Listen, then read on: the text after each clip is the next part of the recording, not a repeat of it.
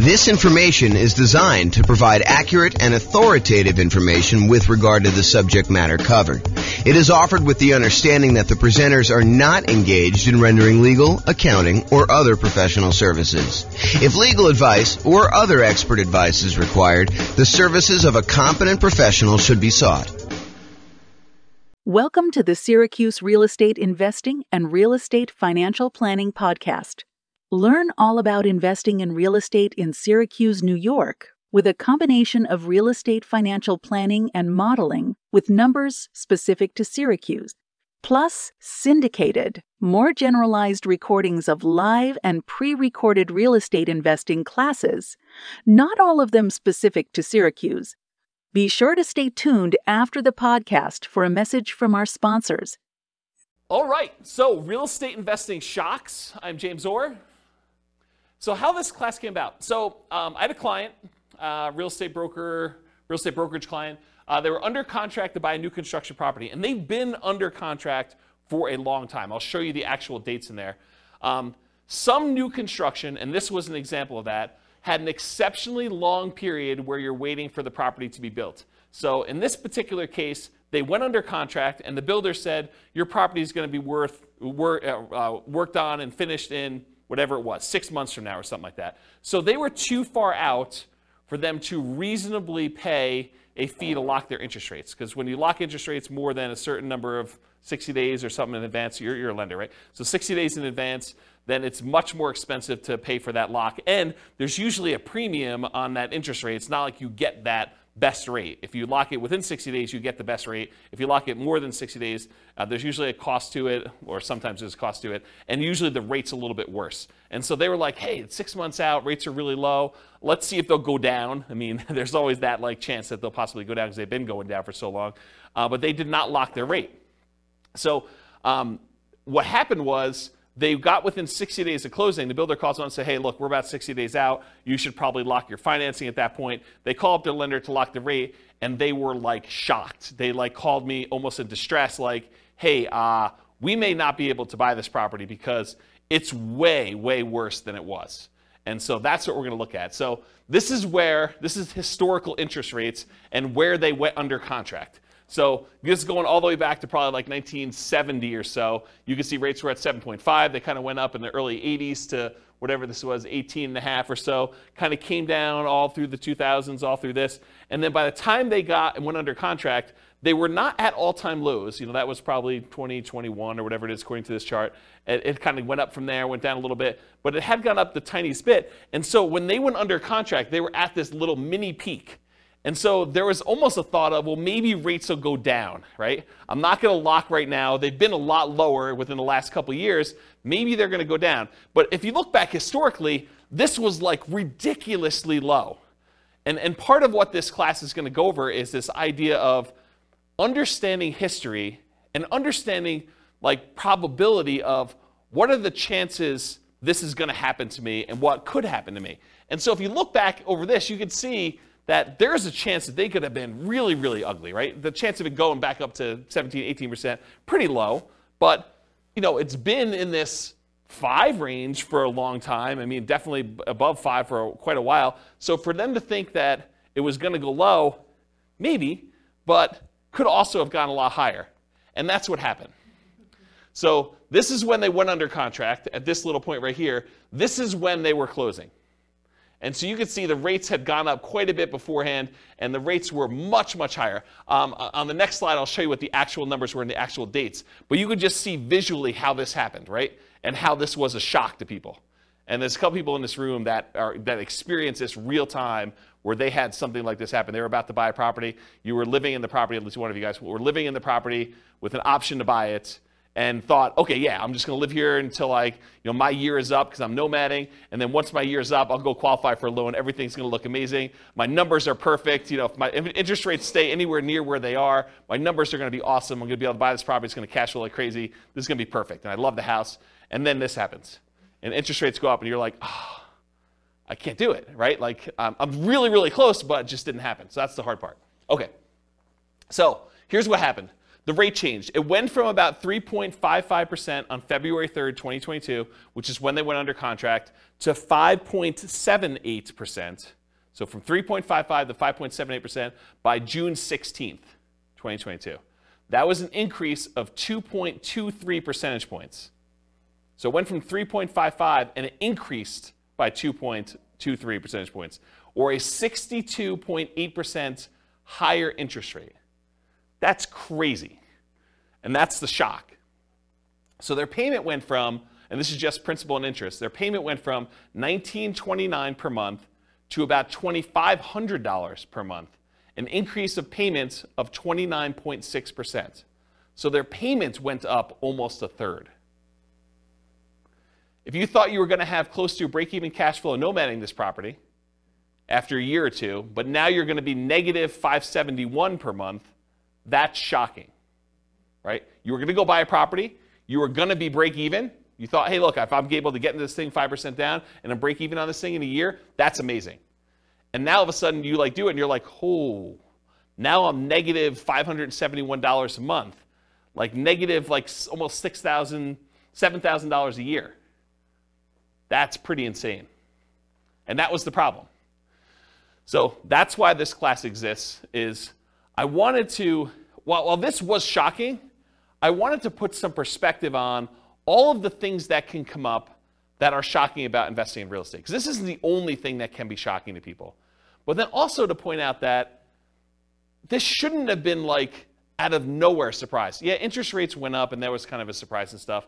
But to understand that interest rates were at all-time lows and that it wasn't unreasonable for them to have gone up. And it wasn't unreasonable for a lot of these other things to happen. And then what I'm going to talk about is, they're not magic bullet solutions, but sort of like, what could you do to mitigate or to eliminate the shocks that could possibly come up? How can we get rid of some of these shocks? And so I'll give you a list of some things, and maybe you'll think of some other ones. It's the first time I ever taught this class, and so it might get better over time. But the idea is to kind of give you a list of the different shocks, and then talk about how we can mitigate and eliminate those things. So this kind of like interest rate moving up, it's not a one-time anomaly. It does happen. And so these are the last 6 times that we had interest rates increase by more than 1% in a relatively short period of time. So back in October 1993 to December 1994, over a 14-month period, there was a rate increase of 2.38 points. So not 2.83% in that it didn't go up 2%, but it went up, from whatever it was to 2.38 percentage points higher than that. Okay, so home prices during that period of time, they went up 3%. So if you're wondering, hey, if these significant increases in interest rates that we've had, do home prices drop? And the answer is no. So historically, in every single one of these cases, the interest rates went up. The home prices went up. So it went up 3% for that period of time. The number of home sales did go down by 11%. So we sold fewer houses during that period as interest rates were rising. We sold fewer of them, but prices were up during that period. From January 1996 to September 1996, over an 8-month period, we saw a 1.2 percentage points increase of rates, and home prices went up 2% during there. Home sales went down 2%, though. So it means we sold less houses, but they went up in value 2%.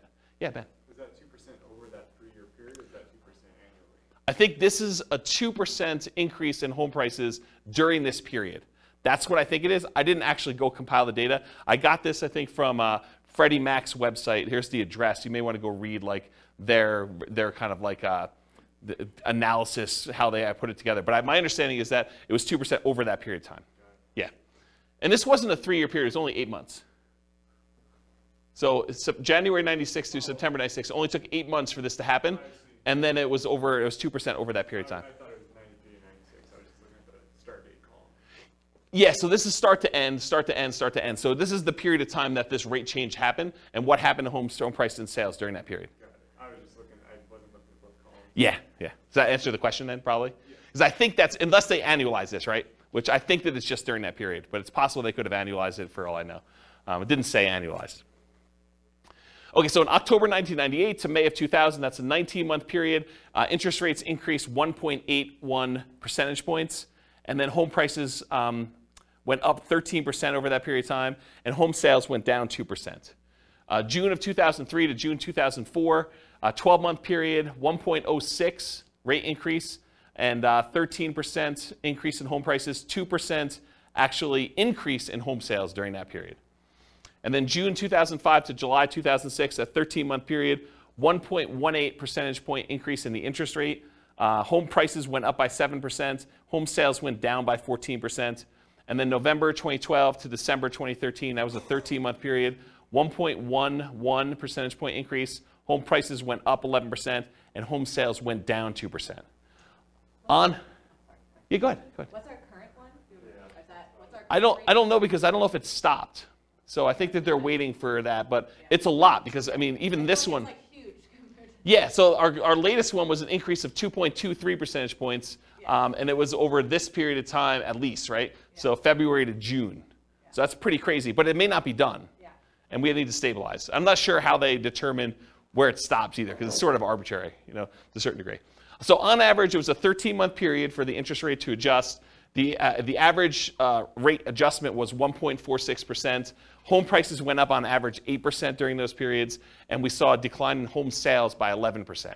So, which, if you look at this, right, it's not a shock. I mean, it shouldn't be a shock that this happens, right? It was a shock to them because we weren't thinking about it, and you weren't thinking about it. You went under contract. You're like, oh, maybe they'll go down. Interest rates have been up a little bit from where they were in the bottom. Maybe we'll get lucky and the rates will go down. And we've got, we're far out from this 60-day period, so we'll just wait and see.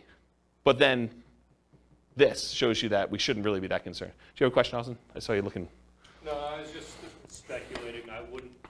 This is a guess. I wouldn't think it would be done currently because there's a potential still another hike coming.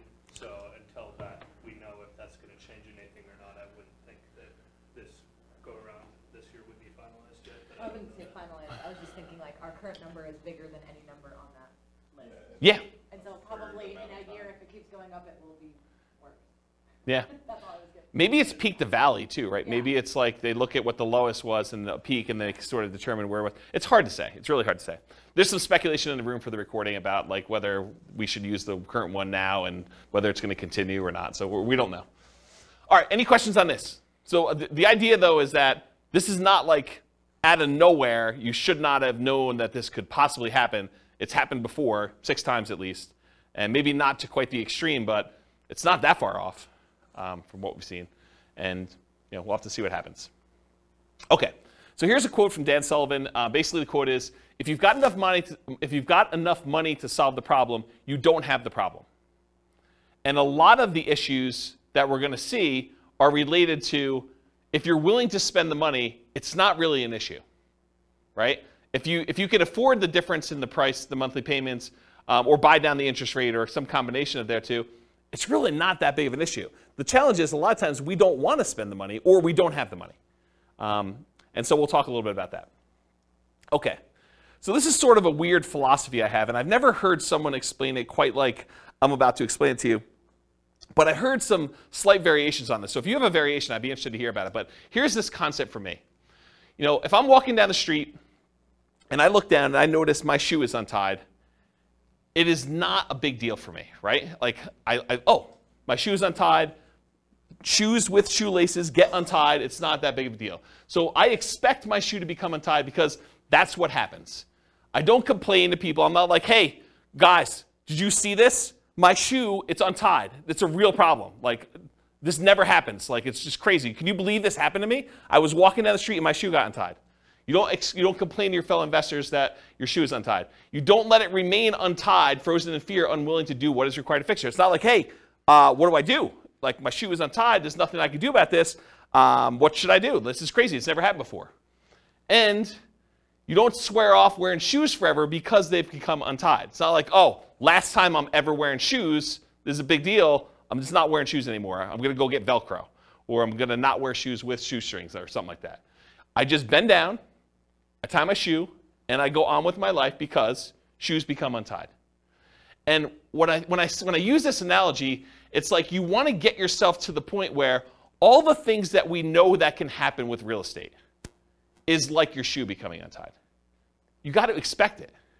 Interest rates go up. Prices go up and down. Rents go up and down, vacancies happen, roofs go bad, air conditioners go bad, tenants wreck properties, properties values go crazy and they go up and you do really, really well. You sell properties, you make huge profits. I mean, all these things happen, both good and bad in real estate, and they should not be a shock to you. So the same thing happens with real estate investing. These shocks will happen. You should expect them to happen. You don't need to complain to everyone. You know that these things have happened. You should not be frozen in fear when they happen. You should do what is required to resolve the issue, and you should not swear off investing in real estate because they happen. So it's this philosophy of you got to get to the point where mentally it's like your shoe got untied. You got to trivialize it such that, okay, tenant's not paying rent. I got to do something about that. I call up the attorney, we do the eviction, or whatever it is that you do, you just deal with it. It's like your shoe gets untied. It's not a big deal. You got to just work through it. Interest rates go up.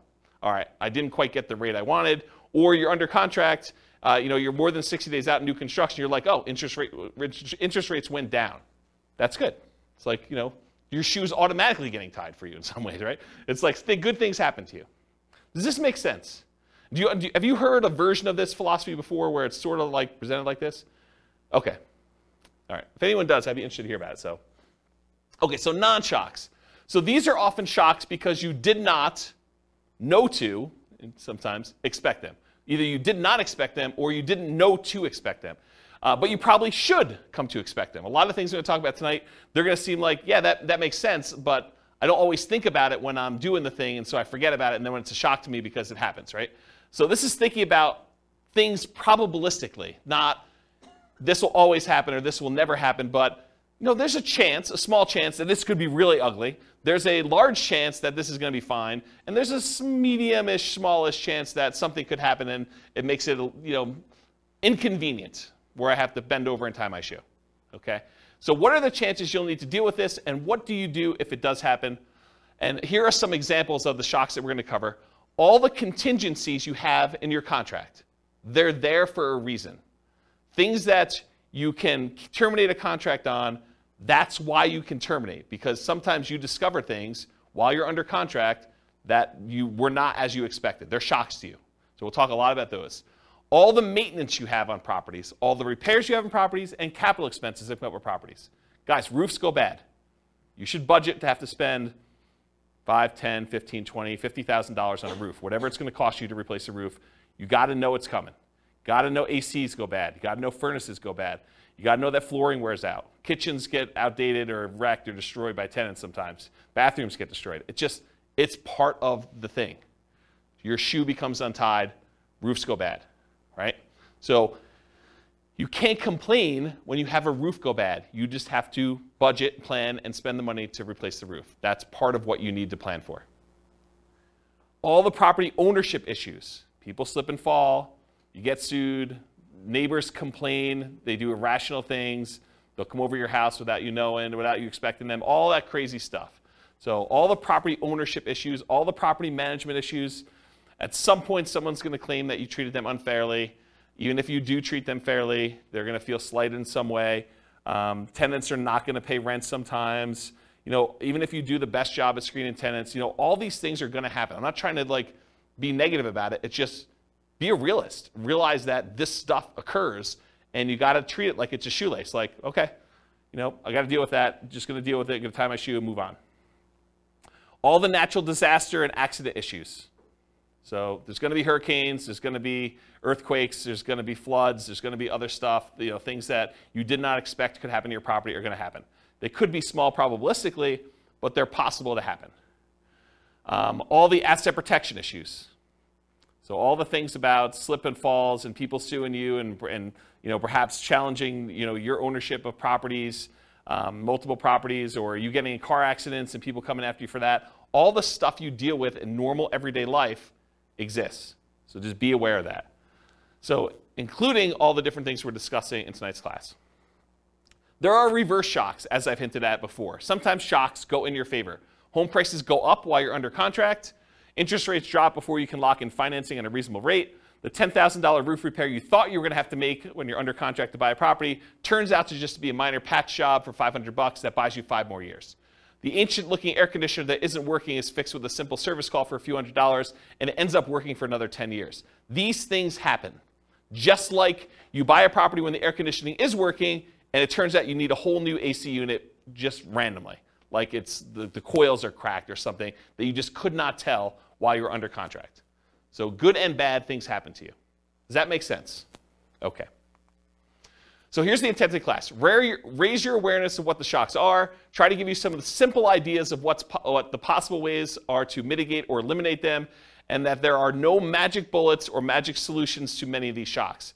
It's not like I'm going to magically solve the roof issue or the interest rate issue for you. I'll tell you some tips and how I think about it, what you can do for it, but they're not going to solve all the issues for you. So just realize that up front. Okay? Okay, so here's the class format. We're talking about shock, what it is, and then how to mitigate and completely eliminate it if possible. And then I use this abbreviation ME instead of saying mitigate, eliminate all night. So ME is going to be an abbreviation on the slides that show the mitigation, elimination sort of slides. Okay, so here's some general principles. These are sort of things that, in general, help dampen the impact of any of these shocks. Okay, so many of these are universally applicable to all types of shocks. Number one is reserves. You really should have reserves to invest in real estate. These will help mitigate the overwhelming majority of these issues. Again, if you have the money to solve the problem, you don't have the problem. If you have the money to replace the roof, it's annoying, but you got a new roof, and now your property is good for X number of years. You know, if you need to replace an AC, just replace the AC. If you can afford to buy down the rate and get it back there, you buy down the rate. Yeah, it's not ideal. You just do it, though. If you want the property and it's going to be a good investment for you long term, you just figure it out. And if you want rates when rates drop down, you can refinance again. So one thing is having reserves. Number two is worked with experienced professionals that have navigated or at least been trained to address these issues before. So be willing to pay for advice from your team, attorneys, accountants, CPAs, inspectors, property managers, real estate agents, brokers, the title folks, et cetera, et cetera, et cetera. If you're willing to have people that have gone through this before and can help you navigate and understand, well, typically here's how we deal with this, here are some solutions we usually use, or put it in perspective for you, I think that's worthwhile. Study history. So know what has happened in the past, and ideally not just the very recent past. As I showed you on that chart with interest rates coming down, they were really looking at, and I didn't ask them this, but I assume that they were really looking at that last 5 years or so where interest rates were really, really low. And they're like, hey, look, we just came off a really, really low interest rate. Maybe these rates are going down again. But if they look back over a very long period of time, they would have seen that it's not unreasonable that the rates did what they did, right? And then have a backup plan whenever possible. So what is your plan if this happens? Maybe really low probability, but what are you thinking? And maybe there's things you can do now that will make it easier for you in the future should that come up. And then evaluate what your risk exposure is and determine what level you're okay with. If rates go up by 0.5 point, am I still in? If rates go up by 2 points, am I still in? If rates go up by 5 points, am I still buying this property? And just evaluate what makes sense for you. What are you willing to deal with? What are you not willing to deal with? And then patience. I think this is part of the manage your expectations sort of philosophy. It's like, what's reasonable for you? Like, what do you expect to happen? Do you expect every property that you go to buy that you will have no things come up on inspection? Or that you'll never have a property go vacant? Or you'll always be able to get the rent you estimated when you buy a property? Or that rents always go up? You can always rent it for more than you rented it for the previous time. Managing your own expectations and knowing what it is. You don't hit home runs every at-bat. It's not like every time you do this, everything goes perfectly and you score. Do what is within your circle of control and let go of things outside your circle of control. They had no control over the interest rate. They did have control over whether they were willing to pay the premium to lock in that early. It seemed so expensive at the time to lock in whatever that was, 6 months ahead of time. But it was probably, in retrospect, not that they should have done this, but in retrospect, it probably was cheaper than what they ended up paying. That was within their control. And then remember this concept of expected value. If you've not heard this before, it's a pretty interesting phenomenon. It's kind of like a math way of thinking. If you have aces, you're playing poker, and you've got 2 cards down. If you've got aces and someone else has 2-5 offsuit, you have the odds in your favor if you have aces and they have 2-5. And if you kind of played out an infinite number of hands, more times than not, the aces will win. And so you have an advantage. Your expected value, your expected chance of winning with the aces is much higher than someone who has a 2 and a 5 in their hand. However, can someone who has aces lose? Yes. Yes, they can. So the idea is that they can have the advantage. Everything could be going in their favor, but they could do everything right, but they can still not have things go their way and they could lose. What's crazy to think about sometimes, though, is the 2-5 offsuit can also do everything wrong and still win. Right? They could go and play the hand completely wrong, but the cards that they get dealt in the middle of the table end up being 3, 4, 5. And that's what's hard to understand. So you got to think to yourself, okay, the odds look really good if I do these things for me to win. Not saying I'm guaranteed to win, but they look really, really good. And you got to be careful because sometimes, like with the 2-5 offsuit, you do the wrong thing and you get rewarded. You locked in 6 months earlier and paid the premium, and that seemed like the wrong, it may have even seemed like you were doing the right thing at the time, and maybe that ended up not being the right thing. And you could still end up that being correct if you had interest rates go up by 2.65%, over that period of time too. Okay. Any questions on patience? Cool. So I'm going to go over some different groups, the stuff before you buy a property, the stuff when you're under contract, the stuff post-closing once you own a property, some things specific to selling, and some extras. I think there's only one extra that I've gotten here. So that's the groups we're going to do. So let's go over before you buy. And some of these, once I go over 1 or 2 of them, they're similar enough we're going to be like, okay, we already know that. All right, so you're out looking for a property to buy. You find an amazing one. You want to put in an offer, and maybe even do put in an offer, but you find out there are multiple offers. This could be a shock to you. If you've never been in a market where you have multiple offers on a property, or you've never bought a property before and realized that the really popular, very desirable properties sometimes get more than one person bidding on it, you may not be ready for this. Anyone who's kind of been buying a property in the last 2 years has been like, oh yeah, multiple offers here, we see 20 of them. But if you're brand new, you haven't seen that, it could be a shock to you. If you are looking for the best of the best properties, why would it surprise you that other people also like that property and want it too? So it should not be a shock. So here's the mitigate or eliminate thing with multiple offers. If you are willing to compete, make strong offers that have the best chance of getting accepted. And I have a slide coming up from a class I did called the 10 tips to get offers accepted in hot markets. I'll kind of give you the 10 tips, but if you really want the 2-hour version of that, go watch that class. And then the next thing when you're doing multiple offers is work with a professional who understands multiple offers and can give you some tips for doing it. And again, you're not going to win every one of them. It's just impossible. If you have 20 offers on a property, which is an extreme case for really, really hot markets, 19 of them don't get it. And then know your market. Sometimes it makes sense to make a strong offer right away with short deadlines to avoid competing offers. You go see a property, you're like, okay, this one's really, really good. I definitely want this. I have a feeling it's going to get multiple offers on it. So I'm going to come in hot tonight, make an offer, tell them I need an answer by 9 a.m. tomorrow. And you come in really strong with your offer. It has to be so compelling that they're not willing to wait to see what other people are willing to do. And so that could be a strategy. Or sometimes it makes sense to wait, let all the other people show it, let them put in their offers, and then have your agent call the other agent and say, hey, what does my guy really wants it, what does my guy need to do in order to get this one accepted? What do they need to beat? And they can tell them, go ask your seller, because sometimes you're not supposed to give away that information without permission from your seller, but go ask your seller, say, look, if you want the best offer, I'm willing to come in and make it happen. You just need to tell me what that number is. And so there's an incentive for the seller to tell you what number it needs to be. And it is impossible to always know which one of those options to go with. You can't know whether you should come in early or you can't know if you should wait, because there's maybe some agents or some sellers that are like, if it's a reasonable offer, I just want it, I want to get it done with. And sometimes it's like, I want what's happening at the end. Okay? Can't see? All right, cool. So 10 tips to get offers accepted in hot markets. So this is from a 2-hour class I did of the same title. And I'm just going to really quickly run through the list, but go watch this class if you want details. And we're sort of post-hot market as I teach this, but it could come back later, and then you definitely want to go review that class. So number 1, 10 tips, price. So improve on your price. Number 2, be willing to make up an appraisal gap. So if the property doesn't appraise, be willing to make up any difference or to completely waive that you need an appraisal at all. Number 3, use escalation clauses. So sometimes you'll want to say, I'll go $5,000 above the next highest offer. So you can actually use an escalation clause to increase your offer price to that. Number 4, call the seller's broker and find out what the seller wants in their offer to make sure you can match as many things as possible so that the seller gets what they want.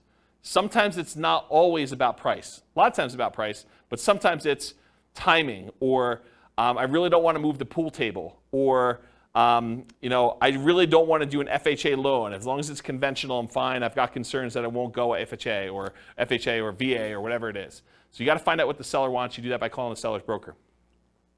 Have your lender call and verify and tell the seller's agent that you are qualified, you're going to close on the loan, that you're good to go. And make sure you have the best ideal loan for getting the job done. One that's going to be easy for that property to sell with. You can waive the inspection or do a limited inspection or do no, or I guess waive it is doing no inspection at all, but you can do things with the inspection to make it more attractive. You can look at what's happening in the neighborhood to make sure you understand what you're going to need to do in order to get that offer accepted. If all the properties in the neighborhood are selling for 10% above asking price and you're coming in at list price, it's going to be hard for you to get that offer accepted. Earnest money, so you could increase how much earnest money you're putting up with a deal. I think that signals some strength. You could also make your earnest money non-refundable so that if you don't close for any reason, you don't get it back. That's a stronger offer than saying, I've got these contingencies, and if I can't get my loan or the inspection comes back weird or something else happens, then I'm going to get my earnest money back. That leaves the seller in a little bit less secure position. No conditional sale, so you do not need to sell your property before you buy this property. And then in some cases, especially when you're an investor and you're willing to buy more than one property, being willing to accept a backup position, because a certain percentage of the offers that do get accepted fall out. And if you're in backup position, there is a chance that you will not have to be in a bidding war again competing, that you'll just by default be in first position and get the offer accepted. So that's my quick list of 10 tips to get offers accepted in hot markets. Any questions on those? All right, sweet.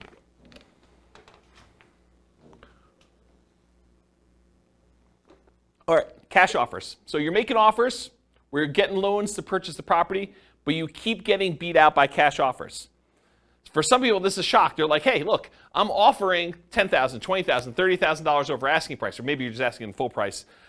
Whatever it is, you're making really strong offers, but they're not accepting your offers. You're like, what do I need to do? I offered $30,000 above asking price, and you wait 30 days and you see the property close and it didn't sell for $30,000 above asking price, but you were getting a loan and the person that bought it paid cash. So you're seeing that you're being beaten out by cash offers. What do you do about that? That's a shock for some people, by the way. They're like, why is this happening? It's frustrating. So same stuff for getting offers accepted in hot markets. Do as much of that as you can. You might also evaluate whether you're willing to pay the cost to use a service that allows you to make cash offers. There are services you could pay a fee to where you can then come in and they buy it cash and then you actually refinance out of it for some form. They'll vary a little bit depending on how they're structured, but that's the basic idea. Are you willing to pay the premium to make it a cash offer? Then maybe you don't need to go $30,000 over. Maybe you just need to pay 2 points or 3 points on a cash offer deal. Okay? Any questions on this? All right, limited accessibility. So either you can't schedule a showing, something about the property, they're not letting people in until a certain day that you can't make, or they're not letting people in at all because of a certain situation going on with the property, or they have very limited time in the property when there. For example, we only are allowing 15-minute showings, one person at a time. This happened during COVID. 15-minute showings at a time. We can only have one person in the property at a time at all. And we're only doing showings between noon and 4 o'clock when someone's able to take the dog and they're not at work. And so there's a really limited time, and you only have 15 minutes in the property because there's like people booked directly behind you and everything is packed. And you can only see the property for 15 minutes. Sometimes it's hard to make a decision on a property in 15 minutes. Sometimes but sometimes it's tough. Or you must see it with other buyers, agents, tenants, or sellers present. There are other times you're looking at a property and the seller insists that they be there. Or the tenants are there because they will not allow you to be in their property without them being present, so you don't go look at their room that they're growing weed in or something like that. Or there are other buyers there. It's an open house, and that's the only time you can see the property, the only time they're showing the property. Or there are other agents there. Or, especially with multifamily properties, this happens quite a bit, you can't see all the units before making an offer. They'll tell you, you can see unit 1 and unit 7. Unit 1 is just like units 1 through 6. Unit 7 is just like units 7 through 15. But you only see 2 units. The other ones are in different condition. Some better, some worse. But you can only see 2 before you make an offer. So that can be problematic. But this can be the norm in some markets, right? It can be, especially in different market conditions where it's a really hot market, or maybe it's based on property type, or just that particular property is kind of a weird one. But that could be pretty typical for what you're expecting. But it could be a shock for some people. So see it as it is, but not worse than it is, Tony Robbins. So how do you deal with this issue? How do you mitigate it? How do you eliminate it? Keep your ability to fully inspect the property. And by inspect the property, I mean yourself and or any professionals you hire. Inspectors, termite guys, radon, like all the different guys you want to come in and do tests as part of your offer. So don't give up your rights to do this testing if you're going to do that. But if you have to be competitive, sometimes you have to be willing to say, okay, well, I'm only going to do a limited inspection, even though I didn't get to see the whole thing originally. So you want to get a multifamily property bought in a really hot market. Sometimes you're like saying, well, I'm only going to do a light inspection. I'll just do a walkthrough of the other units, but we're good. I know what's going to be there. I've done enough of these. You got to be willing to kind of accept that risk if you need to do it. And then evaluate what your reasonable exposure is and what the probability is that will happen, and bake that into your offer. Say, look, I've seen enough of these at this point. There probably are some ones that need a full kitchen remodel, probably some that need a bathroom remodel. So I'm out at most, whatever it is, $15,000, $20,000, whatever number you put in for your remodels. And so that could possibly be the case. And I can't imagine every single one of them is going to be like that. So let's say half of them are. And so you could say, there's probably a X% chance that that's the case. So I'll go ahead and bake that into my offer. I know that I'm going to possibly have to come out of this. If it's better than that, great. If it's worse than that, yeah, I got a little worse of a deal. Okay? Any questions on limited accessibility? All right, not having all the information. So you're wanting to make a decision, whether you're going to make an offer or not, but you don't have all the information you need. Maybe you're missing HOA docs to be able to tell if you can use it as a rental, or that you could park your RV, or put a little ADU, additional accessory dwelling unit back there. Maybe you're missing solid rent comps. You're just unable to get rental comps for this particular property. You really want to call your property manager. They're not open until Monday. It's Friday night. You're looking at this property. You just can't get it to make a decision. Or maybe you're missing property financials. This happens all the time with multifamily properties. You want to get financials for the property. They're like, yeah, you'll get them when you go under contract, but we're still preparing them and I don't have them. And we already have 14 people looking at the property in the next 2 days. Got to make a decision. You're missing info on the condition of parts of the property you're unable to see. Snow is on the roof, tenants in one or more of the units. It's a hoarder house. You can't see past all the boxes and garbage. There's times when you will not have the information you need in order to make a decision. So how do you deal with, how do you mitigate or eliminate this lack of information? It's rare that you'll have all the information you need up front, especially with multifamily properties. You need to move forward to get more information, like going under contract, but keeping key contingencies. So if you're like, look, I really want to see the financials, well, make your offer, subject to you getting these financials and being able to terminate the contract if you can't get them. And again, you got to weigh this. If you ask for so many contingencies, it may make your offer weak and you may not get it to begin with. So you got to balance this act of, hey, look, I'm making an offer. I'm not demanding that I have the financials, but I really want to see them. But I'm moving forward regardless of what they are. And then you make your decision based on that. And sometimes doing things like what I just suggested of moving forward, but getting the information later comes at a cost. Paying for an inspection, paying for an appraisal, paying for professional opinion or advice on a property that you may ultimately not end up buying. That's part of the buying process. You're going to pay some of those costs, and sometimes you're not going to end up buying the property. And sometimes you buy with incomplete or sometimes inaccurate information. So sometimes you buy a property and you never get the information from the seller. You're guessing. It's incomplete history. Or sometimes they give you information and it's wrong. They tell you, yeah, the HOA allows RV parking here. and you come to find out that that was not correct. Or Airbnbs. That's another good example. All right, so try to evaluate what risk you're likely to have and what risk you might have and decide if you're willing to take that or not. In some cases, you might be risking the cost of inspections, the cost of appraisals, and or your earnest money. Most contracts are going to be written as what we call earnest money contracts, which means if you don't perform, you and the seller agree, if you don't perform buying the property, that you and the seller agree that they get to keep your earnest money as liquidated damages for you not being able to perform. So if you put up $5,000 as earnest money, and for some reason you're unable or unwilling to perform and buy that property, they keep the $5,000, and that's what their reward is for you not performing.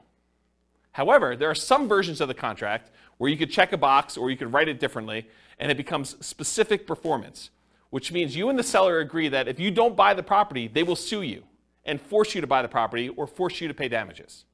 And it's not just $5,000. Okay? So the risk is if you have a specific performance contract and you don't perform, then you could have a lot more responsibility or obligations to the seller than whatever you put up as earnest money. So from a seller's perspective, if you offer them a contract that's specific performance, that may encourage them that you're really serious and that you're willing to perform, but it comes at a pretty significant risk to you. So depending on how it's written, it may be more than just the cost of the inspection or the appraisal and your earnest money if things really go south and you have to terminate or give up on the purchasing of the property. It may be that you're forced to buy it, and then you got to deal with whatever issues that made you not want to buy it to begin with, and then maybe you sell it or maybe you keep it. Okay? Any questions on this lack of information? And that does apply to like more than just this. Like if you're trying to terminate a contract and it's specific performance or earnest money, it's not limited to this one idea. It's just in general. I just finally got to it. Does that make sense, everybody? Okay, cool. Is this helpful for folks? Okay. All right, so we covered all the stuff for before you're under contract. Let's talk about being under contract. Changing interest rates. That's what started this class, especially with long closing windows like new construction. It could also be you choose not to lock for some reason. You know, you end up with a 60-day closing because that's more convenient to the seller.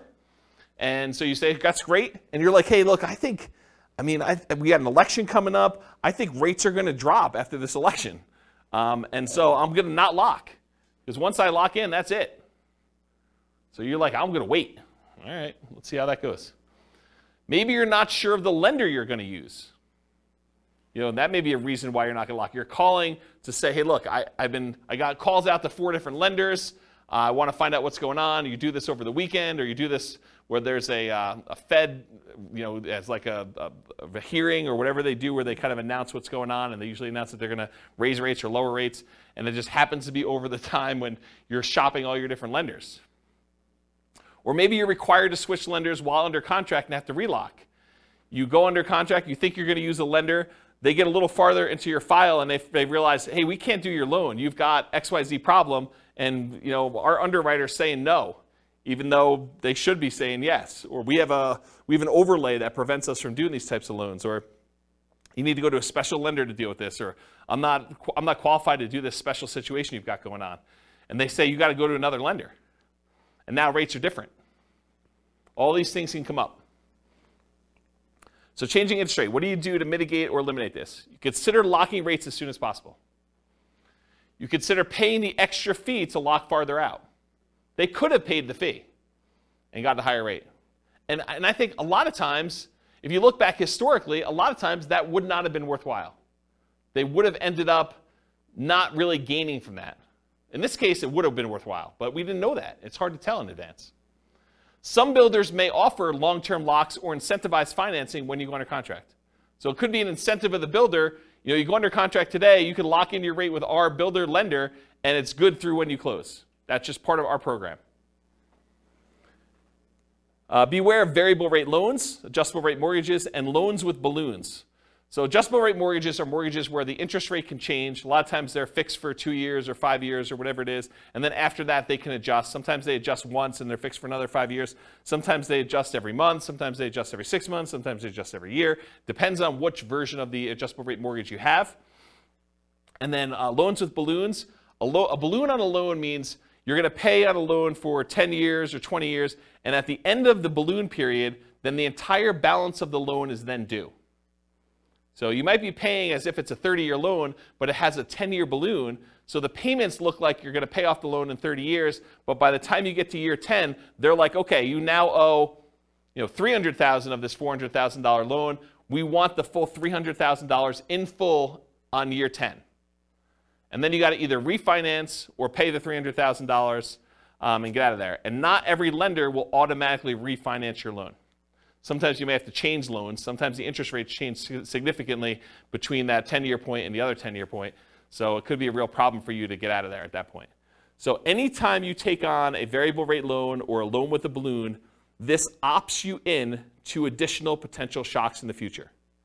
If you get a 30-year fixed rate loan or a 15-year fixed rate loan where the entire loan is paid off, it's amortized over that period, 15 years or 30 years or 20 years or 40 years, whatever it is for you. Most common is 30.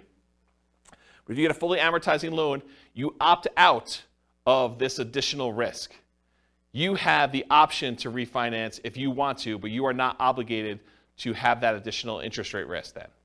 Because it's going to be paid off by the time that period is over for you, whether that's 30 years or 15 years. Does that make sense? Okay. Ideally, when you go under contract with these, keep the financing contingency in. So don't negotiate away your ability to cancel the contract based on your financing. But a lot of times, in order to get offers accepted in really hot markets, we were saying, we'll waive that. I'm definitely getting this property and I'm buying it. And something I don't have in my written down here, but it just occurred to me, sometimes with new construction, we will pay a whole bunch of money that is non-refundable upfront in upgrades that if we cancel for any reason, including the interest rates change or financing changes, we're out that money. So sometimes you'll go and you'll be like, okay, here's the base house, but I want AC. I want you to put in a backyard fence. I want you to upgrade the flooring from the normal, really crappy vinyl to something a little bit nicer because I'm going to be living there for a while first. And I want you to put in a refrigerator and everything else. So we'll be like, okay, great. We're totally willing to do that. It'll cost you this amount of money. And we'd like an extra $10,000 in non-refundable earnest money for us to be willing to do those upgrades for you. If you do not close on the property, you don't get that money back. That's pretty common. Okay? So realize if you cancel now because interest rates went up, then you're out that additional money. So it could be a lot more than just regular earnest money. So getting back to this point, ideally keep your financing contingency in your contract so that if this does happen, then you're minimizing how much you spent up to that point to be able to get out of it if you decide you do not want to move forward. Another point here, if you could not lock now, and now if you could not lock and now you can't make the numbers work, you may need to terminate. So if for some reason you were unable or unwilling to lock, and now later on the rates don't work for you, you may need to terminate or try to renegotiate if applicable. So you've been under contract for a while. Maybe the market's softened a lot where the builder's having some struggles getting things under contract. It's possible they may come in and say, look, we really want you to continue buying this property. What if we gave you $5,000 to buy down your rate to help out? It's not going to buy it down to what it was, but maybe it helps you a little bit. Maybe you negotiate that. Or maybe it's with a seller who's like, look, the market's very different than when you went under contract with me. I really want you to close this thing out because I'm going to buy something else. I've already got 1031 things picked out, or maybe I'm moved and I've already bought my new property, but I really need to get this thing sold. How about I knock off $5,000, or I pay $5,000 in seller concessions to help buy down your rate or something? You couldn't renegotiate if it's possible to do that.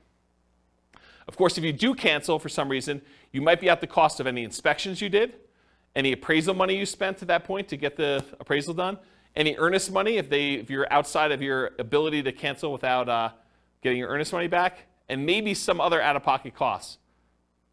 Beware of specific performance contracts, as we discussed before, where you are telling them that you guarantee that you're buying the property, otherwise they can sue you to perform and force you to buy or force you to pay damages. Any questions on this? A general question not Yeah. related to this. Yep. But what's the average amount of time for a new construction to be completed in Fort Collins area? It varies. So it depends on the builder and how backlogged they are. Some builders will actually build spec homes where they're building them in advance and you could buy it within 30 days. And then other builders are such that they have not broke ground yet on the property, and other ones they're in different stages where they can say, look, these 5, we've already dug foundations and they're going to framing. These are already framed. And so depending on which one of those you buy could be a different time. and some of the other ones where they haven't dug ground yet, it could be like, hey, we're going to get to this one, but it's in phase 2, and phase 2 is not going to start for 3 months, and then it's going to be 6 months from when we actually do that. So it could be really long time. Right. But you would still only get 60 days for lock-in rate for the loans. That's correct. A lot of times you are limited to how far out you can lock unless you're willing to accept a higher interest rate or pay a fee, or both. Right. Yep. Yeah, so there's trade-offs when you're doing this. Do you pick one that's going to be ready in 30 or 60 days and think that, I want that? Or is there something really special about this lot that you really want this one and you don't like the models they have on the lots that are there? Maybe it faces the wrong direction for you. Maybe it's only a couple of bedrooms, or maybe, the prices are different. There's all sorts of variations as to why you might wait. So it's really tricky. Okay. That make sense? Yeah. All right, cool. Any questions on this? Sweet. Inspection issues. So in most cases, you'll be inspecting the property after you go under contract, often with the help of your team, home inspector, for example. Sometimes this might also include disclosures from the seller, including due diligence documents like leases or property disclosures where the seller tells you everything that they know about the property, at least in theory. Might also include things you might discover during the same period, like survey issues. So you say, look, that shed looks like it's really close to where I thought the property line might be for the neighbor. We probably should get a survey on this property. Or, this fence looks really janky as to where it is. Maybe I should check and have a survey done to see if the fence is really the property line and stuff like that. And sometimes you have a survey done and it's wrong. The shed you built or the deck you built is on someone else's property, or their deck on your neighbor's deck is actually on the property you're trying to buy, and it's potentially problematic. Or shared driveways get kind of weird in some cases. There's all sorts of weird stuff that can come up on this, and sometimes you don't find that out until you're under contract. And a lot of times you've already paid your inspection fee at that point, because you've inspected the inside of the house, and you paid the survey guy in order to come out there and do this, and you paid for your appraisal, even if the appraisal wasn't done yet, because you kind of prepaid it with the lender in order to get a jump start on it, because there was a shortage of appraisers and you wanted to make sure you got your spot in line. And so now you're out, inspection, survey, and appraisal for a property that you may be terminating on or that you got to negotiate on. So that could be a shock to you. You just got to realize that up front. Okay? There are going to be things that come up on a property on inspection. So this should not be a surprise to you.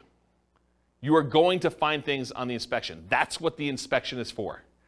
Okay? The inspection is to get a second set of eyes, a professional's eyes, or 2 or 3, depending on whether you're going to bring in specialists for other things like radon and asbestos and meth and mold and all things like that. So you might get more than one inspector's eyes on it, or as a professional. Maybe even contractors give you opinions about what things are going to cost and what things need to be done for certain issues you may see on the property.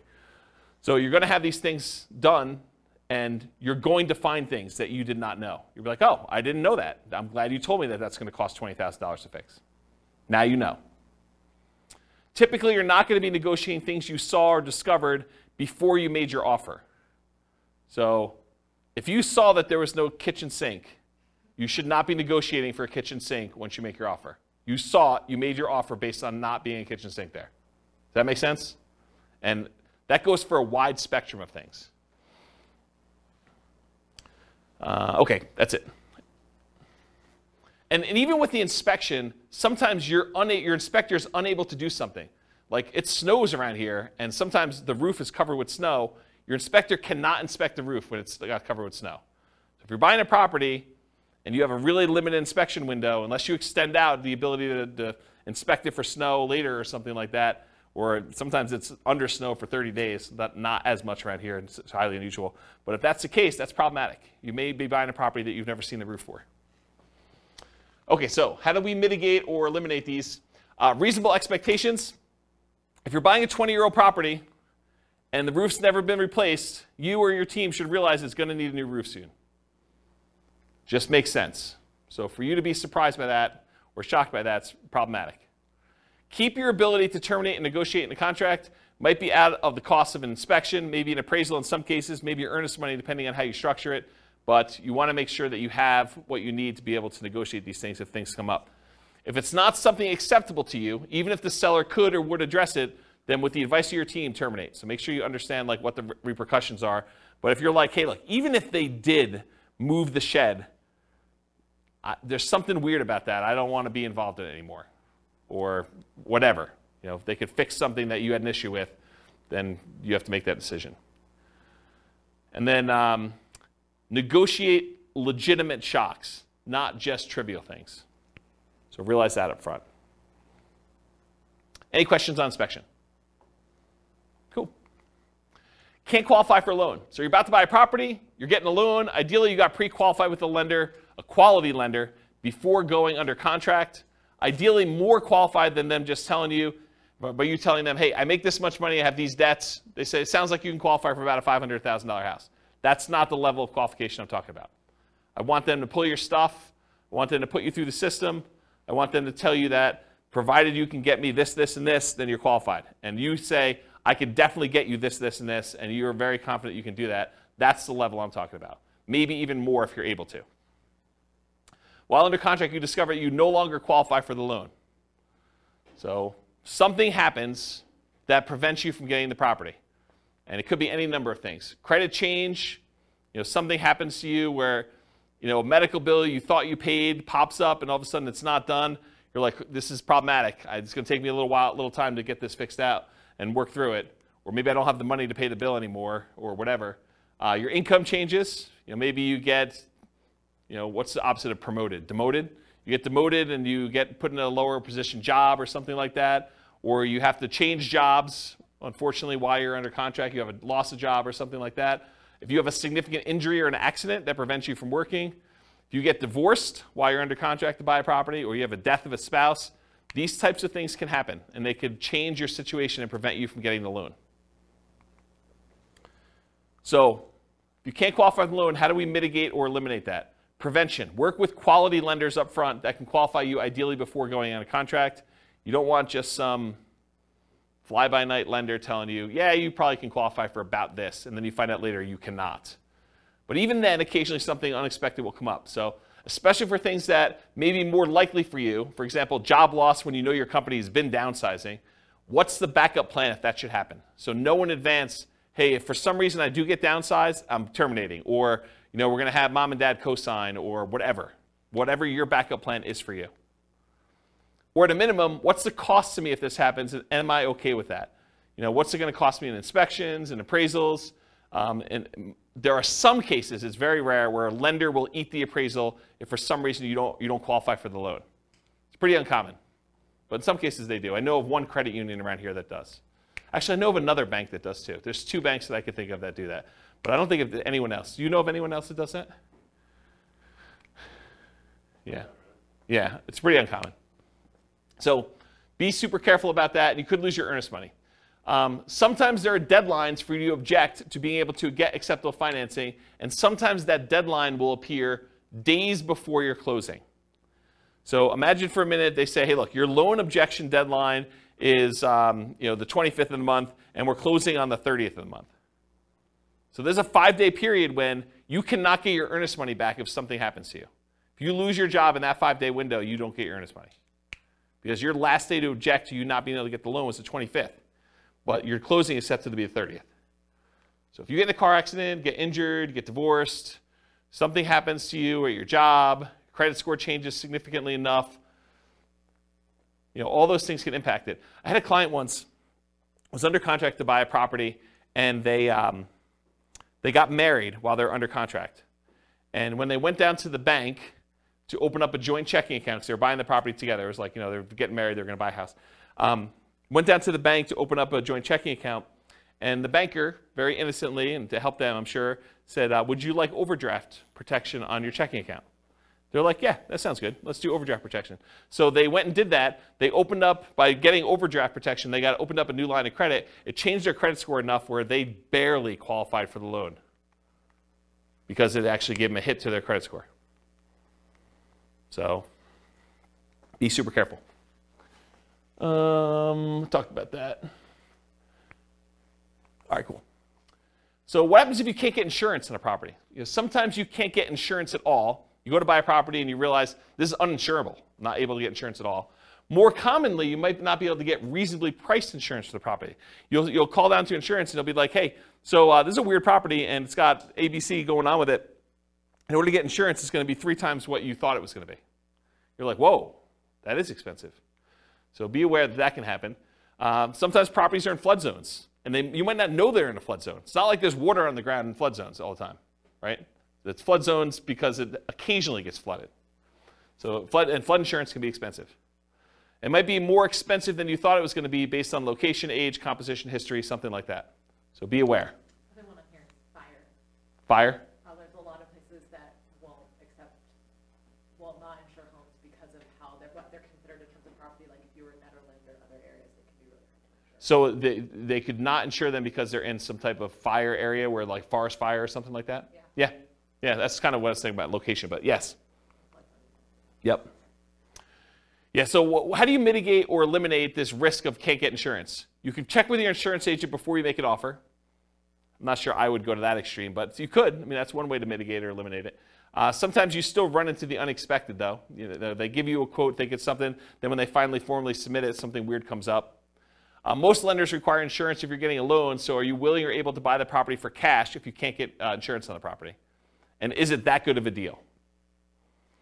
You could also try alternate insurance providers, other insurance agents, especially ones that do more unusual policies. So I had a property once that I personally bought, and I don't remember the details. This is probably 20 years ago at this point.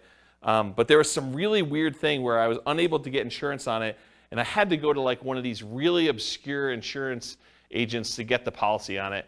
And it was a little bit more expensive. It wasn't that bad. It was probably like 50% more than what I was expecting it to be. It wasn't a deal killer, but it was unexpected. It was unusual. So realize you might need to go to some weird insurance company to do that. Won't appraise. You're under contract to buy a property at a certain price. You hire and you pay for an appraisal. Usually you've already had your inspection and pay for that as well at this point. You might also have committed to other expenses, like paying for a moving truck and or storage units because you're getting ready to move. Maybe you closed with the buyer who is purchasing your property that you were living in, and now you're living in a hotel with friends waiting for this house to close, and you get to the end and it doesn't appraise. So the property is not appraised for what you're under contract to buy it for. What do? You could negotiate with the seller to try to come to terms with an acceptable price for both of you. And it depends on the status of the market and whether they had 19 other offers behind you as to whether or not they're willing to negotiate that. Might mean you're paying more than appraised value. So they may say, look, it was $20,000 under the purchase price is $20,000 above what it appraised for. How about we split the difference? Well, you're paying $10,000 more than it appraised for. And how does that work out mathematically, down payment-wise? You got to come up with the 5% or 10% or 20% or 25% of whatever the appraised value is, plus the difference. So if you agree that you're going to pay $10,000 above appraised value with the seller, you got to come up with 25%, if you're buying it as investment property as an example, of the appraised value plus the $10K more. Are you willing to do that? Are you able to do that? And if you can still terminate based on appraisal, you might be able to get your earnest money back. If you're like, hey, look, I don't want to buy this property because it appraised for $30,000 less than what we're under contract for, so I think I want to cancel.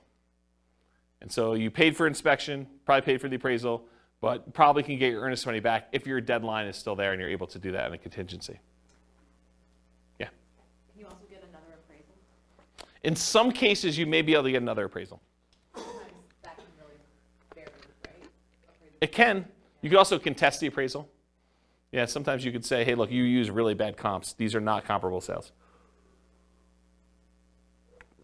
Yep, those are also good mitigate, eliminate options. Is FHA? I think FHA sticks with the property. I think if you have an FHA appraisal on a property, I'm pretty sure that sticks with the property for like 6 months or a year or something like that. Talk to your lender to get details. But certain appraisals will stick with the property even if you go and try to hire another lender to do it. With conventional financing, I'm pretty sure they do not, as of right now, and this could change. Lending policies change all the time. Okay, title or HOA issues. So you're under contract to buy a property. You negotiated to have the right to review the title work with your attorney and the HOA documents. While you're reviewing the title work and the HOA documents, you discover something unacceptable in the title documents or HOA documents that prevent you from doing what you want to do with the property. For example, having an RV or being able to do short-term rentals or being able to have rentals at all or something like that. Or that you feel could impact you when you got to resell the property later. So maybe it's not something you're worried about, but you're like, hey, that's going to be a problem because this property is sort of built for X, and it turns out you can't do X with it based on something in title or something in the HOA documents or something like that. So something comes up where you're unwilling to do this.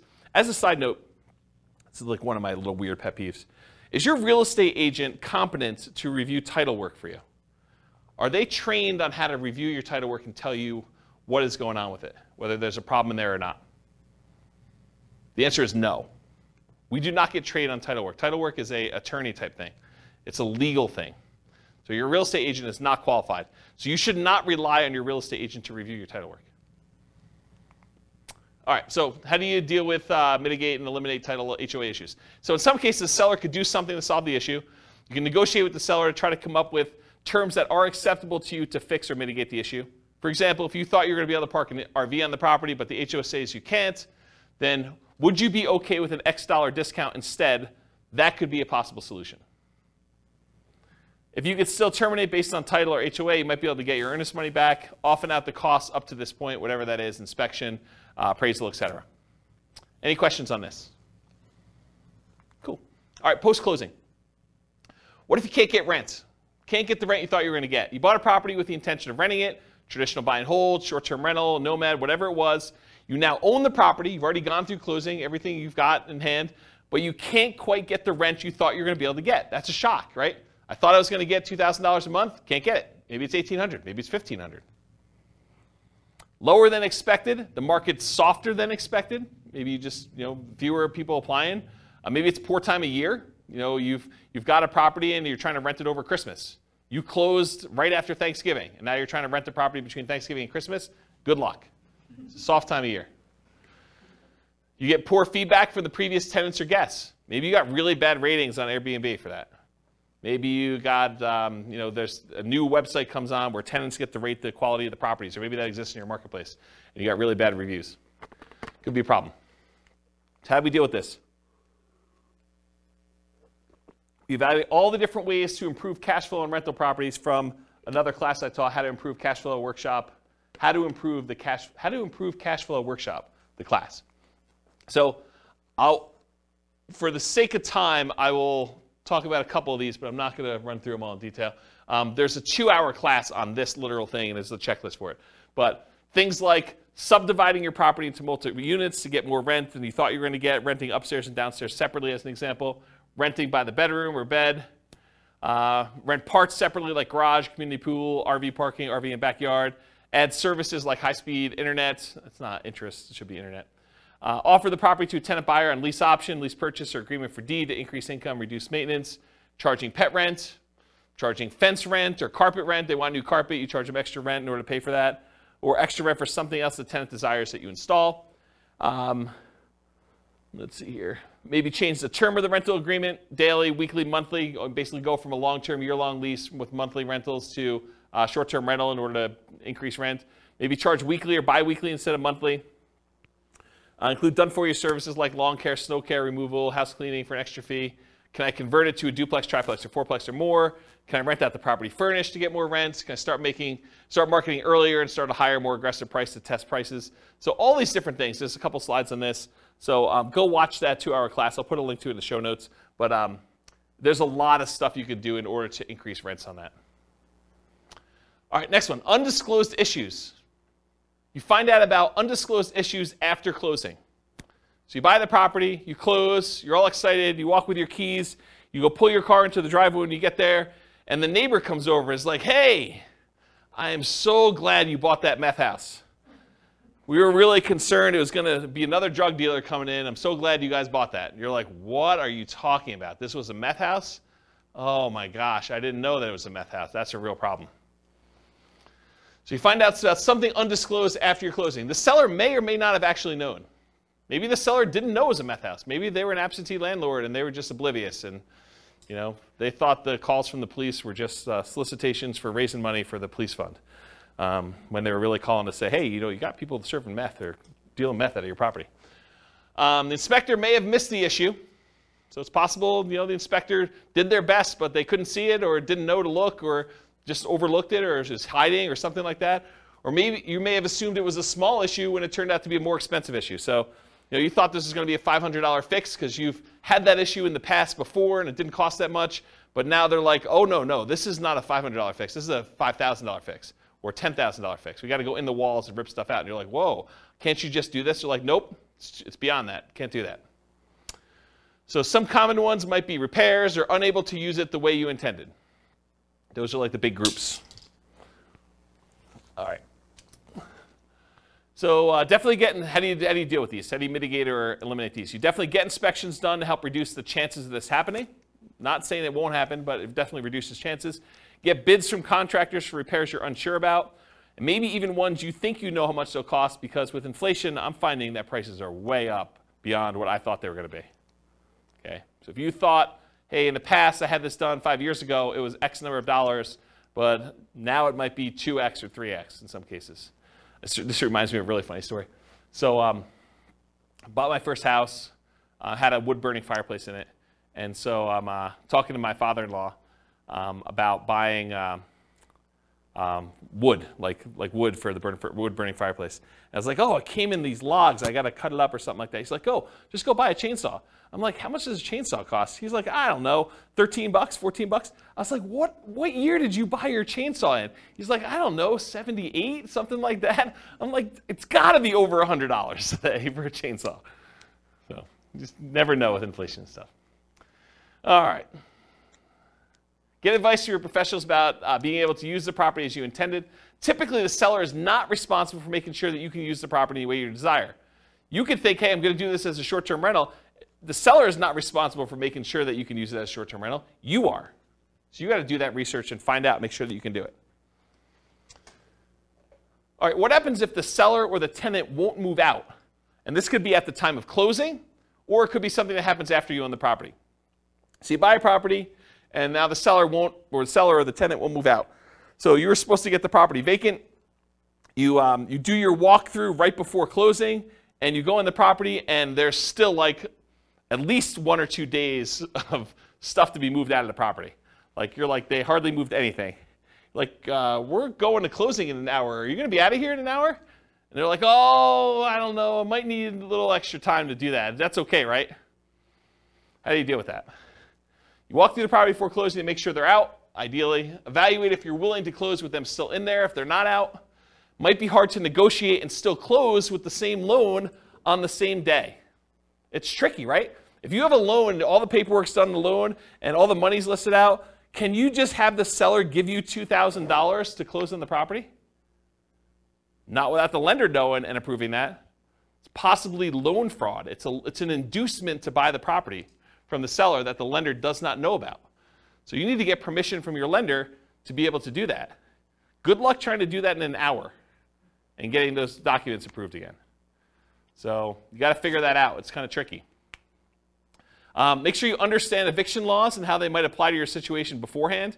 So go talk to an attorney if you think this is anywhere possible, a remote chance or something like that, or your property manager or both. And then get professional help from the attorney for evictions to make sure it's done promptly and correctly. You don't want to go like Wild West this and kind of try to make it happen. You really want to understand what you're doing. Any questions on these? Kind of shocking, right? Be able to do that? Oh. Apparently I must have missed one of the slides. So underinsured or not insured for some things. So not all things can be easily covered by insurance. But many investors, especially newer investors, may shop solely by insurance premium and not compare coverage to understand what's covered and what's not to some extent. So the thing is, you go and you call 3 different insurance agents and they say, okay, your policy is going to be $1,400, your policy is going to be $1,200, your policy is going to be $1,100, the 3 ones you call. You're like, oh, well, I'll go with the $1,100. That sounds like the best one. Maybe not. Maybe the $1,100 one didn't cover sewer backups into your basement. Or only covers personal injuries on your property to $500. And now someone gets in an accident on your property, they slip and fall, and their medical bills are $5,000, and now you're coming out of pocket $4,500. Well, that $300 that you saved doesn't look so good now, does it? And that's the difference between some of this stuff. So you have to have you have insurance, but you opted to choose a less expensive insurance policy. It's limited coverage for an actual claim, or it's not covered at all. You gotta make sure you understand what you're buying and what you're covered for. And apparently I didn't do any things in there, so I think I covered it though.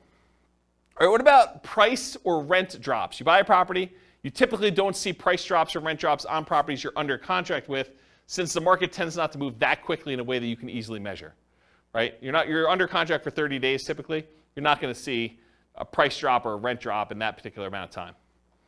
While you own the property, the price drops or the rents drop. So change your strategy to one that has longer term perspective. Convert a fix and flip to a long-term rental as an example.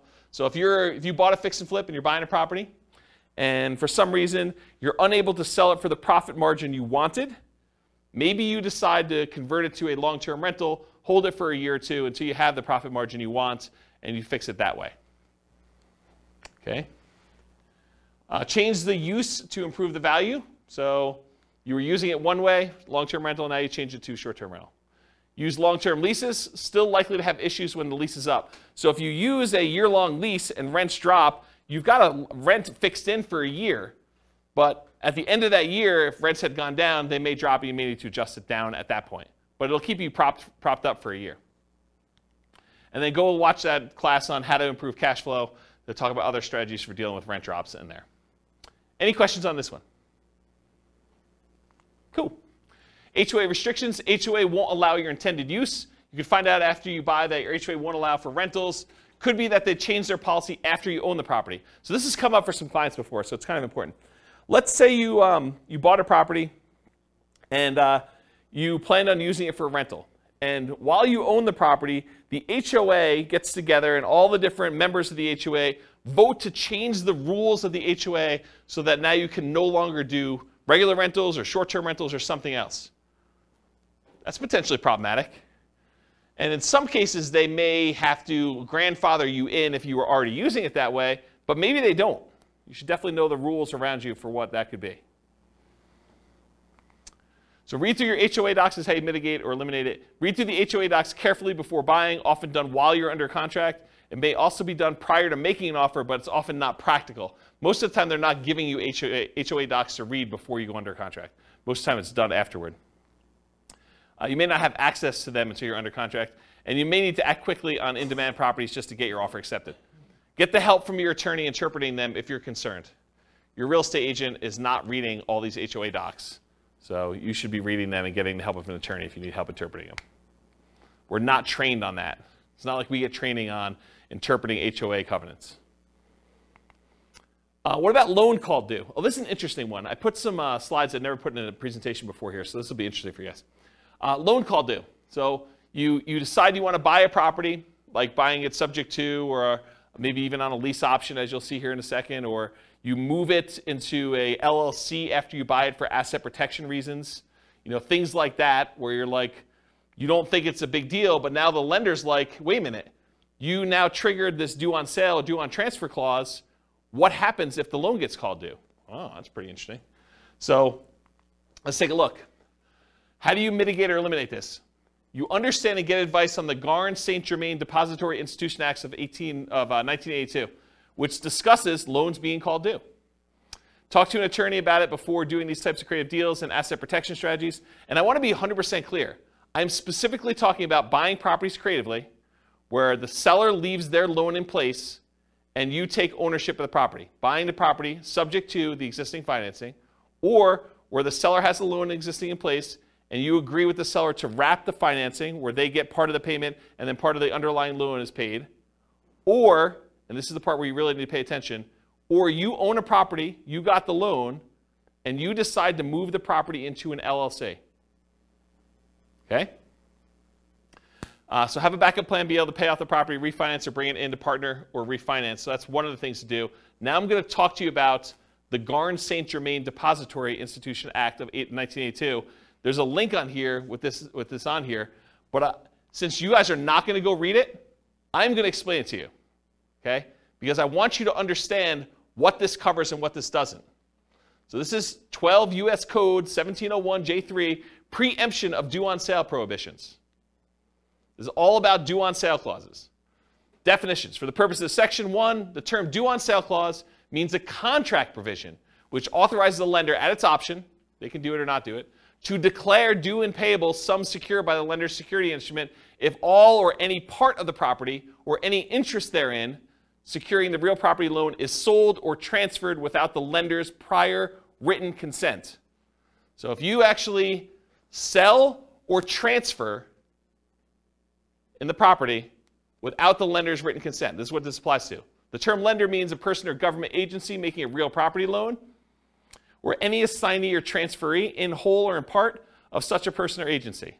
The term real property loan means a loan, mortgage, advance, or credit sale secured by a lien on the real property, the stock allocated to a dwelling unit in a cooperative housing corporation or a residential manufactured home, whether real or personal property, and the term, the residential manufactured home, means a manufactured home is defined in section blah, blah, blah, which is used as a residence.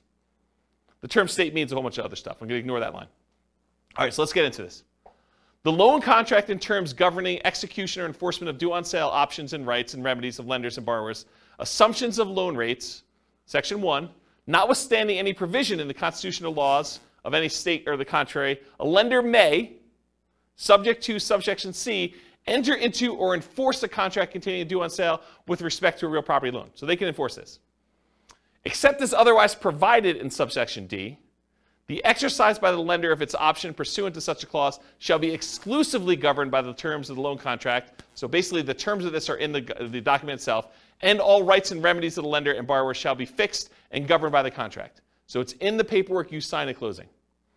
In the exercise of its option under a due on sale clause, a lender is encouraged to permit an assumption of real property loan at the existing contract rate or at a rate which is at or below the average between the contract and market rates, and nothing in this section shall be interpreted to prohibit such assumption.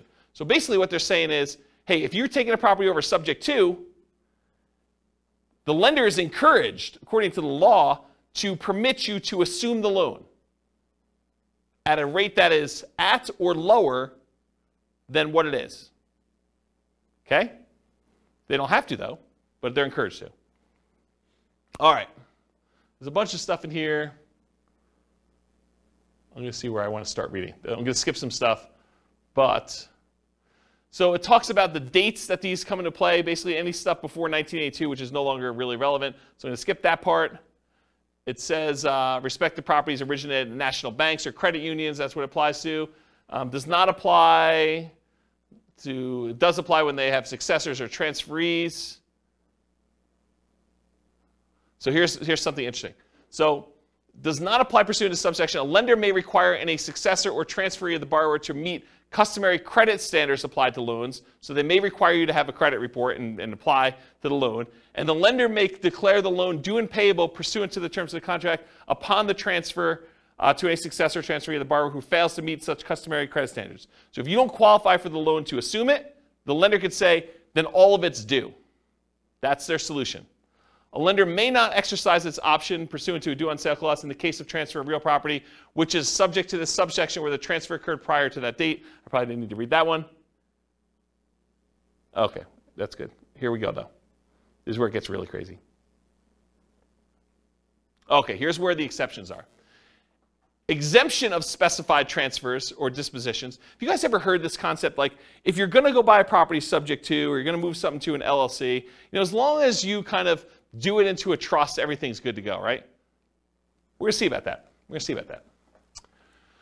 All right, so the lender may not exercise its option pursuant to the due on sale clause upon 1, the creation of a lien or other encumbrance subordinate to the lender's security instrument, which does not relate to a transfer of rights of the other occupancy of the property. So if you get another loan on the property, you get a second mortgage, does not trigger due on sale.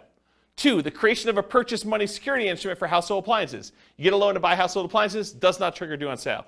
A transfer by device, descent, or operation of law on the death of a joint tenant or tenant by its entirety. Someone dies, they transfer ownership of the property, that's exempt. The granting of a leasehold interest of 3 years or less. If you rent the property for 3 years or less, that does not trigger the due on sale clause. However, I'm going to continue reading. Not containing an option to purchase. If you do a lease with an option, that triggers the due on sale clause. Says it right here. If you do a lease option, it triggers the due on sale clause. A transfer to a relative resulting from the death of a borrower. So you die, you want to give it to your kids, that's cool. Doesn't trigger the due on sale. Transfer where the spouse or children of the borrower become an owner of the property. That does not trigger the due on sale clause. A transfer resulting from a decree of a dissolution of marriage, legal separation agreement, or from an incidental property settlement agreement by which the spouse of the borrower becomes an owner of the property. You get divorced, one owner owns it or something related to that, doesn't trigger it. A transfer into an inter vivos trust. This is the one we were talking about, right? A transfer into an inter vivos trust in which the borrower is and remains a beneficiary, and which does not relate to a transfer of rights of occupancy in the property. So yes, if you transfer into a trust where the seller still is the beneficiary of the trust, that does not trigger the due on transfer clause. But what does? You transfer into a trust, and then that trust's beneficiary is someone other than the original seller, the original owner of the property, that does trigger it. Any other transfer or disposition described in regulations prescribed by the Federal Home Loan Bank Board. Isn't that crazy? Now you've read it. Now you know. Doesn't that just dissolve all asset protection? Yes, right? So here's the thing. So the question was, does that just dissolve all asset protection? It's super interesting to think about. Because if they transfer ownership to another entity, because an LLC is another entity, that is by design what the LLC is set up for. It's not you. You are not that LLC. You're trying to set up a legal entity that is not you. So if you transfer it from you to an LLC, you have transferred ownership. Right? So what does that mean? It means that the seller can choose, at their option, do due on sale. The lender can, yes. It's not, they're not obligated to, and you don't see this happening very often, but I want you to understand from a shock perspective, because this is the class for it, right? That, hey, if you have a property you transfer to an LLC that you got a regular, like, conventional loan on and had a due on transfer clause, and you do this, don't be surprised that it could get called due, right? That's the point. And doing a lease with an option agreement could also trigger it. Doing a lease for more than 3 years could trigger it. Right? A 3-year term. That's what it said. Crazy. I see some confused looks. Is this like the first time you've ever heard this? No, can you negotiate with the, can you tell your, I mean, I guess my question is, can you just tell your lender, or do you just hope it doesn't happen? The question is, can you tell your lender? I mean, what do you you just hope for the best? I think the correct answer to this one is you need to talk to your attorney. And you need to have your attorney explain to you the risk. And I suspect, I'm not an attorney, not giving you legal advice, I suspect most attorneys would say, this never happens, move it into an LLC, it's not a big deal. But you've read it now. I'm not making this stuff up. I wouldn't write it like that to just arbitrarily make something up for you. This is like from, where is it, Cornell Law. The address is on there. www.law.cornell.edu/US code/text/12/1701J-3. Go look it up yourself. You can read the code directly from their website. This is it. Okay? So, I'm not going to read this last page because it's not germane. But you guys now see what the issues are. Okay? So when you see it online, it's not a big deal, blah, blah, blah. Now you know kind of like you're playing in this gray space and you understand it all. All right, so selling. Any questions on that? I kind of abruptly ended, but surprise! You guys got to learn about due on sale clause. Shock. Whatever it is there. Interesting, right? It's kind of fascinating. So I knew you guys would never go read it, so I wanted to read it to you. It's this gray area of, do I really read you a code, like law code in a class? And you guys are like, ah. But then there's some really interesting things that you have to like, you wait for it. It's like, okay, the build-up's there, but where's he going with this craziness? Well, this is where I was going. Okay, so selling. What if you're selling and you get no offers? That's a shock for a lot of people, especially when you're used to getting 20 offers. You're trying to sell your property, you're marketing it or hired a professional market for you, and you're not getting offers on it. So how do you mitigate or eliminate that? Increase your marketing, improve the desirability of your property, and I define that as change the price, improve the price in some form or another, improve the condition of the property, make it more desirable for them to want to buy it, or improve the terms or financing available for the property. Those are really the three levers you can pull, right? You can increase exposure, get more people looking at it, and hopefully you find the one that wants to buy it. You can change the price to attract more people to it. You can change the quality of the property itself, or you could change the terms upon which you're selling it, or the financing is another way of saying that. So you could bribe them to get better financing. If they couldn't afford the $2,000 a month P&I payment, you could pay $5,000 to buy down their interest rate. Now it's $1,900. Now it looks more attractive. That type of idea. Any questions on this? Buyer backs out. You're trying to sell a property. You got a buyer on the hook. They're under contract to buy the property with you. What happens if they don't go through with it? Marketed property for sale, find a buyer, buyer backs out. So mitigate or eliminate this. Realize that your negotiating power diminishes significantly once you go under contract, and it shifts largely to the buyer with their contingencies. Your strongest negotiating position is before you accept an offer. So try to negotiate as much as you can before that point. You lose a ton of power once the buyer goes under contract and they have all their normal contingencies in the contract. Then the power shifts to them. And that's especially true in markets where the contract is written very pro-buyer, like Colorado, as an example. In some markets and market conditions, a property falling out of contract can stigmatize a property for some future buyers. They say to you, what was wrong that this buyer fell out? Why is the property back on the market? What's going on with it? And so you have a stigmatized property. Now, if you have 19 other offers behind the one that you accepted, that's less of a deal. But if it's a soft market, it's a much bigger deal. Make sure buyers are qualified and able to perform before going under contract. Do as much of your checking before you accept. Call their lender. Verify that they can actually get their loan. Verify that they're a strong buyer. Try to feel out the, see if you can read between the lines in the paperwork as if they're going to be a pain in the butt and ask for a ton of things on inspection or be really nitpicky about stuff or, like if a buyer comes in, and this is going to sound horrible, but if a buyer comes in and in the additional provisions, they list out 14 other things they want you to do as part of you accepting their offer, that's a sign that you're going to have some interesting challenges with that buyer, right? You just know that's not normal.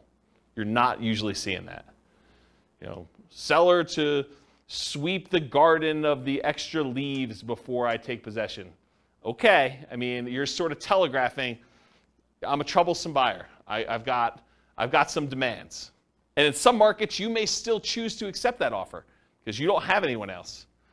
But got to realize that going in. All right, any questions on this? All right, conditional transaction chains.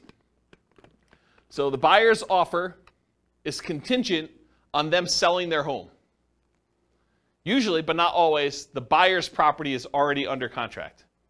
So in some cases, a buyer goes out, they find your property, the one that they love, and they're like, I didn't know that I was going to find the property that I love the first time out. We were going to list our property for sale in the spring, but we really love your property. Will you go under contract with us now so that I could buy your property, and we will have our property on the market in a week? That happens. They really love your property, and now you got to decide, man, do I really want to have my property tied up while this other seller, now the buyer for you, goes and tries to list their property and tries to get it sold? And they don't even have it on the market yet. Well, now you're like, well, what price are you going to put it on the market, and what's it worth? Is this thing going to sit on the market for 6 months while my property's tied up? I really want mine sold.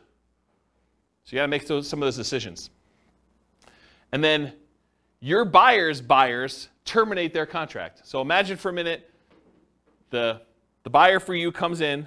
They say, I really want to buy your property. You're like, okay, what's the situation? You're like, well, we have a buyer already on our contract, and we gave them, they gave us 60 days to be able to close on it. So we can close on yours in 43 days because that's how long we have left to do it. So you're like, okay, I accept that. But now their buyer, for some reason on inspection or they can't get the loan or whatever, they terminate. But they were going to use the down payment from the sale of theirs to buy yours. That's potentially problematic, So evaluate the strength and likelihood that your buyer's buyer will close on the property. You got to really look back at this and say, how sure are they going to close? Are they past inspection? How qualified are they? Can I talk to their lender? But you want to do all this before you accept their offer, because then you lose negotiating power. Understand this extra risk. This should not be a shock. If you accept an offer like this, you really should make sure.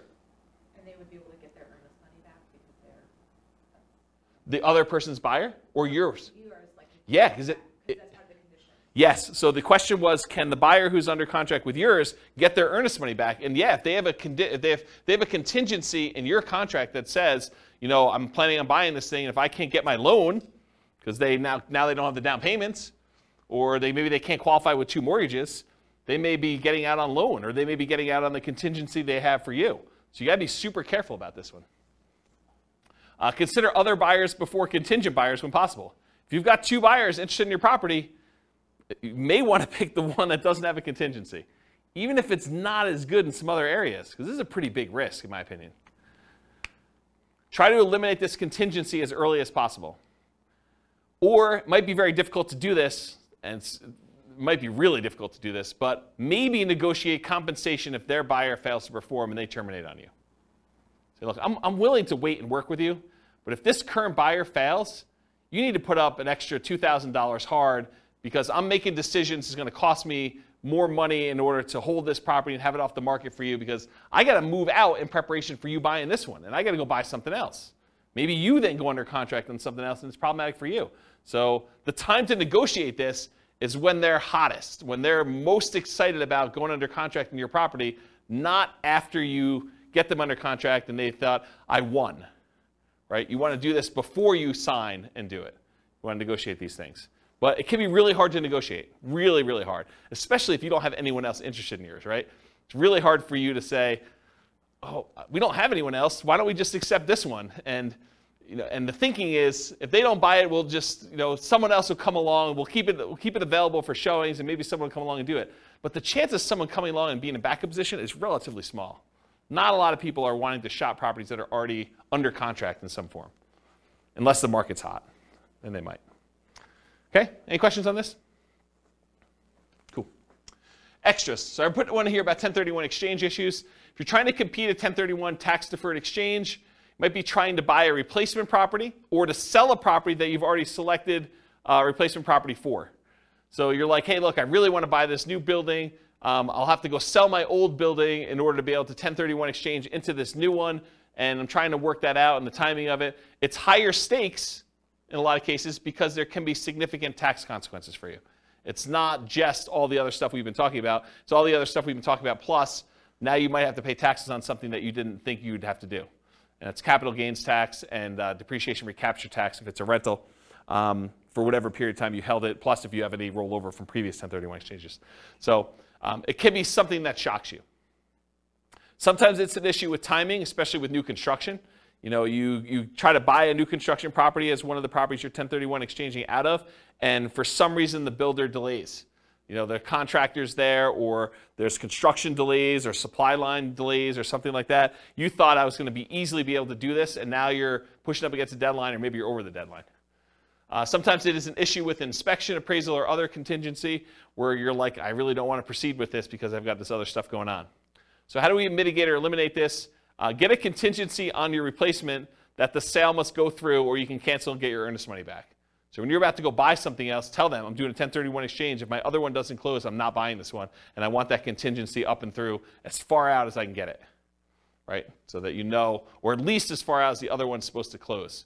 Maybe more if you can. Carefully consider your replacement property or properties. Make sure that you evaluate those as the probability of being able to buy those, and whether they look like they're definitely going through, or this kind of iffy one, or whatever you got going on there. And work closely with your 1031 exchange intermediary, the company you hire to do the 1031 exchange, to discuss what this looks like if things fall apart. Either your buy side or your sell side or whatever. Make sure you have those conversations to understand how they usually deal with it. This is like that expert advice sort of thing, right? And then make sure you have a backup plan. Because some of the consequences for this can be huge. If you owned a property for a long time, it's appreciated a lot. Tax bill could be pretty significant for these. So we're not just talking like, I gotta pay $500 extra a month on a rental property because the interest rate went up. This can be orders of magnitude higher,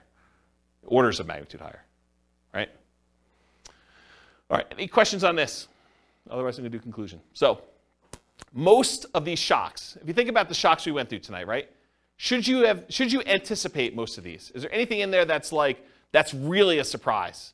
No, once I told you what they were like, yeah, I mean, this makes a lot of sense. They should be anticipated. You should see them. You should understand that these are likely to happen. Now, what probability? What's the chance of them happening? Could be really small, could be very common, right? So you got to understand where we are with that. But getting professional advice and guidance and having reserves can help mitigate most, if not all, that we're likely to experience. Can you see that? Why having reserves can just say, okay, yeah, that's annoying, but if I want to do it, I'm still going to do it because it's just a little bit more money. And sometimes it's just money at different times, like the roof. It's not like you didn't have to do a roof. It's like a roof's coming. It's just now I had to do it at a time that was inconvenient for me. Study history to better understand what can happen. So it's helpful for you if you can look back and say, hey, interest rates have been a lot higher than where they are now. The chance of this thing going up from here is really high. And knowing that that's a real risk for you. Okay? Any questions? Was that helpful? Kind of a crazy class? Surprise. Surprise at all sorts of stuff. I really like that due on sale thing. I think that was pretty cool. No one goes and reads. They just say, on the internet, they say if you do a trust, that's how you get around it. Don't ignore what the law actually says. Just do the trust thing. Okay. All right, cool. No questions? Awesome. Thanks for coming, guys. I do appreciate it. I will see you all next week if you're coming. Bye-bye for now. With home prices up, mortgage interest rates up, and rents up, but not quite enough to counteract the higher prices and interest rates, cash flow on rental properties in Syracuse is harder than ever. Book a call with the Real Estate Financial Planner to apply our proprietary 88 strategies to improve cash flow on your rentals. See the show notes for a link to schedule your call and improve your cash flow today. If you're a real estate agent, lender, or professional in Syracuse that wants to help our real estate investor listeners, consider reaching out to learn about collaboration opportunities with this podcast. We'd love to add more value to our listeners by having you assist our investors buy, sell, and finance their real estate investments. See the show notes to schedule a call to discuss collaboration opportunities.